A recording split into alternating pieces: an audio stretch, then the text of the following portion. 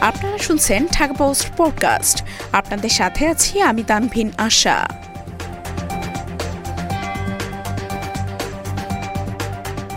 বরগুনায় রান্নাঘরে মিলল 6 ফুট লম্বা অজগর।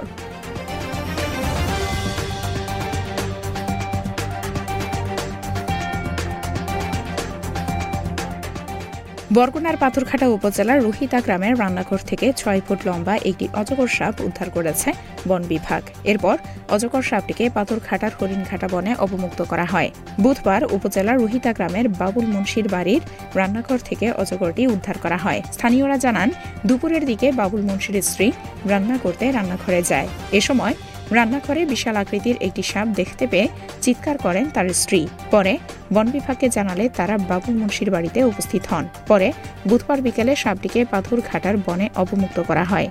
বন বিভাগের ট্যাংরা বিট কর্মকর্তা মনির হোসেন বলেন, স্থানীয়দের সহায়তায় অজগরটি অক্ষত অবস্থায় উদ্ধার করে হরিণঘাটা বনে অবমুক্ত করেছি। পথ ভুলে হরিণঘাটা বন থেকে পার্শ্ববর্তী গ্রামে চলে এসেছিল অজগরটি। আমরা এমনটাই ধারণা করছি। স্থানীয় মানুষ সচেতন হওয়ায় অজগরটিকে কেউ আঘাত করেনি।